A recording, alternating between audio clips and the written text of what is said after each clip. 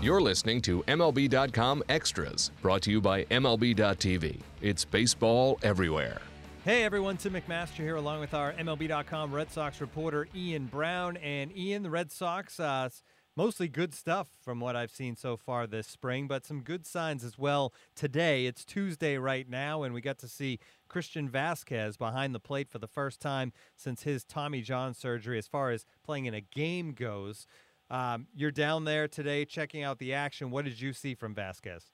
Yeah, it was an abbreviated stint. He only played, and that was by design. He only played 2 innings, and he got 1 at bat.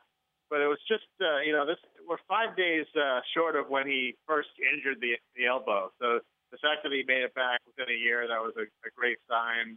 And just ramp up now. So hopefully he could get back at full throttle here before long. And, Christian was very excited just to be back in action. Also in today's game, Ian, Roenis Elias getting on the mound, his first start of the spring. Obviously, he's a guy who not expected to be in that opening day starting rotation, but who knows, at some point could be called upon to start and will certainly be a member of that bullpen. I know we don't look too much into numbers in the spring, but it's more about how guys look on the mound and how they feel. How did he look today? Yeah, he looked pretty good. I mean, this is a guy, I think he knows how to pitch, and he's got several different arm angles, and he got himself into a bases-loaded jam there in the second inning, and he got himself out of it with a nice changeup in the day with a strikeout. And, this is a guy who can help them not only as a depth starter, but he can also help them in the bullpen. So the Red Sox, I think, are pretty happy about having this guy in the organization. He does have minor league options, which gives them the option of keeping him in the system even if he doesn't make the team on the spring training. But he's definitely in the mix for a roster spot. And Brian Johnson also getting some work today. Another guy in that similar boat will probably start the year at least in the minor leagues, but at some point could be a contributor. 3 innings pitched for Johnson, 3 hits. He allowed a run, struck out a pair. But so there's some good news. On the negative side, bad news and maybe breaking news today, Michael Kopech, talented prospect for the Red Sox, currently ranked number 5 in the organization. He was suspended last season, 50 games for testing positive, and now he's gotten into, I guess, a fight with a teammate, Ian, and he's fractured his hand. How did this all come about? What went down with Kopech and his teammate? Yeah, I mean, we don't really know what happened. We just know that Michael Kopech was spotted walking through the complex today with a cast over his right hand. So obviously something happened. One reporter found out that he broke his hand in an altercation with a teammate/roommate. And we here in Sarasota, the reporter here in Sarasota at the Red Sox-Orioles game, tracked down general manager Mike Hazen in the stands here. And Mike then confirmed the story and expressed how disappointed he was, and called it disappointing, called it stupid on Kopech's behalf. So just obviously a lot of disappointment here that he would get himself in another sort of, incident like this off the field that's going to take some time away from his development on the mound. Now, he's still very young, 19 years old, so part of this maybe you can chalk up to immaturity and things that a lot of guys go through, although fist fights not something everybody goes through. But you mentioned roommate as well as teammate. Is that definitely the case? And if so, I would assume maybe no longer roommates? Yeah, no, I don't know about that. Teammate, roommate, yeah. I mean, it's definitely a roommate. I'm pretty sure it was a teammate. And I think they just want to protect the identity. But you know how guys get in little fisticuffs here and there. I'm sure they've made up by now. But yeah, we don't know who it was. It could be any number of prospects in the Red Sox farm system. Yeah, not the kind of news that you want in spring training for sure. So that's one kind of injury. Another injury on the team right now, Eduardo Rodriguez, the knee injury, kind of more of a fluke situation. Patella subluxation. I'm not really sure what that means, but I know that right now he's not pitching again yet. What's the latest on Rodriguez, and what's the timetable for him? Yeah, Rodriguez has a right knee subluxation, and he's still been throwing every day off flat ground. But they haven't been able to get him on a mound yet because he still has some swelling in there. And John Farrell said if he's not pitching in a game within the next 8-9 days, then he's probably not going to be ready to start the season on time. So we're just going to have to wait and see. It was a freak accident. He fell down, or he caught his spikes doing a PFP drill early in camp, and obviously the Red Sox have high hopes for Eduardo Rodriguez this year. So it's kind of a tough thing. You hope it doesn't linger too long, but they're just going to have to wait and see. I was going to say, obviously they have good rotational depth heading into the season, but he's one of the guys that I think they really expect to step up into, if not that number 3 pitching slot, maybe even the number 2 guy behind David Price. How big a blow would it be for this team as a whole if maybe he can't pitch into mid or late April? Yeah, I mean, I think that you can cover something like that for a couple of weeks because they have decent depth this year in the rotation. They have, Henry Owens, who's a pretty nice. He had 11 starts last year. Some of them were pretty good starts. They have Elias, who we talked about earlier. They have knuckleballer Stephen Rice.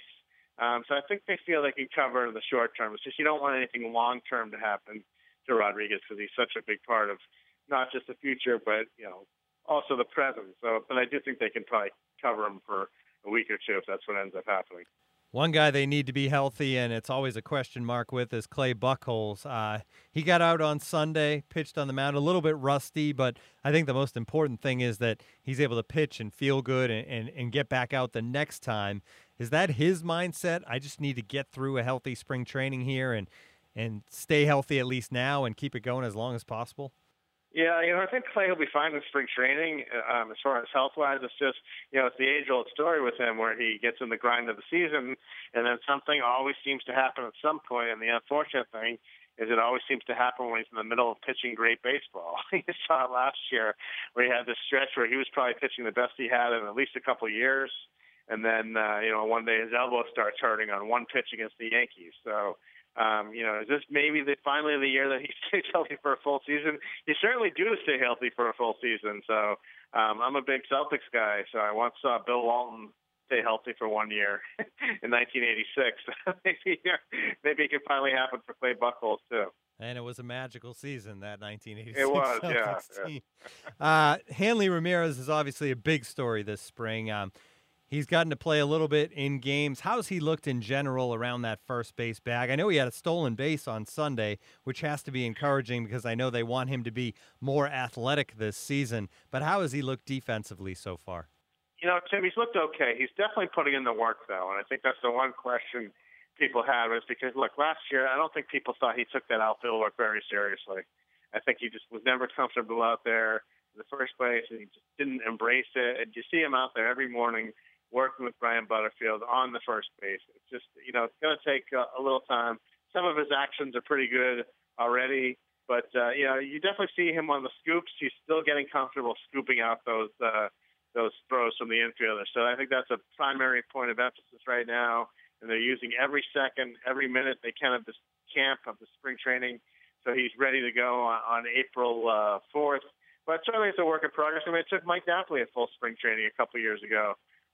When he had such a brilliant first season in Boston playing first base, and it even took him a couple weeks into the season. So I think the Red Sox fans just have to be patient and know that Hanley is putting in the work, know that Brian Butterfield is putting in the work with him behind the scenes, and just give it time to play out, not do what Boston fans always seem to do and overreact if he makes 2 errors on opening day.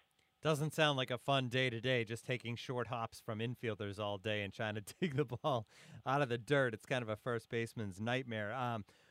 Another guy you were able to write about this week, Ian Browne, Andrew Benintendi, obviously not in the big league camp right now, but down with the minor leaguers. First-round pick of the Red Sox a year ago, and he's a guy that's coming quick, and he's a smaller guy. He talked about that in his interview with you. He played basketball, but ended up going with baseball kind of because of his size, and he seems like a guy where that's kind of a motivating factor for him, being a smaller guy and being able to overcome that. Yeah, just to clarify, he's not in big league camp. It's just the whole camp is all in one campus here, so we're able to go and take a look at some of these guys. And I followed Benintendi around a little bit during yesterday's workout. But yeah, tiny, really it strikes you how small he is when you first see him. But he's got great pop. I mean, he had good power numbers last year in his abbreviated first season in pro ball. I think he had 10 home runs and something like under 200 bats. And yeah, almost like a Dustin Pedroia type, who people might overlook him because of his size, but that might be a mistake. This guy has great bat speed, really works hard off the field, so very highly rated. He's the third-ranked prospect in the Red Sox farm system right now, 25th best prospect in all of baseball, so he's definitely a guy that you're going to want to keep an eye on. Yeah, and he's a guy that they drafted out of college, and obviously those guys tend to move a little quicker than guys out of high school. It seems like he's going to be getting ready pretty quickly. I mean, maybe at some point next season in 2017, you would think he'll be knocking on the door. That's going to create some kind of an issue here with the Red Sox, right? I mean, there's really nowhere for him to play. I know that's a good problem to have, but right. They've had so many outfielders, and right now they have such a young outfield to have a guy like him coming up as well. Yeah, I mean, definitely you're hoping that Jackie Bradley Jr. and Mookie Betts are going to be in this outfield for a long time. But, you still don't know. There's still question marks in other places. I still have no idea what Roenis Castillo is. I can pretend that I think he's going to be a pretty good player. I mean, he's very athletic. He shows you flashes sometimes. But until we see him put it together, we're not going to know. So there's a potential opening there for Benintendi. And, these things always have a way of working themselves out. So we're just going to have to see. I'm sure that's a great problem to have when you have a lot of good young outfielders who can also hit, knocking on the door. And we're going to find out this season just how good this Red Sox young outfield is. We know what we have in Betts. We're going to find out if Bradley can hit over a full season in the majors. We're going to find out what you have in Roenis Castillo. So it's going to be, and then you'll see how maybe Benintendi, he could be knocking on the door as soon as, like you said, at some point in 2017. Yeah, it's certainly going to be interesting to track all those outfielders this spring as well. Great stuff as always, Ian. That'll do it for our MLB.com Extras Red Sox edition. Tune in again next week.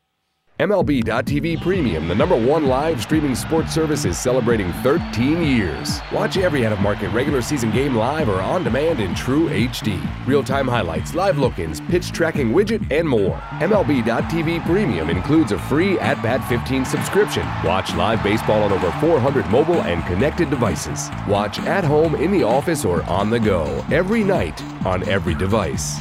Blackout and other restrictions apply. Visit MLB.tv for details.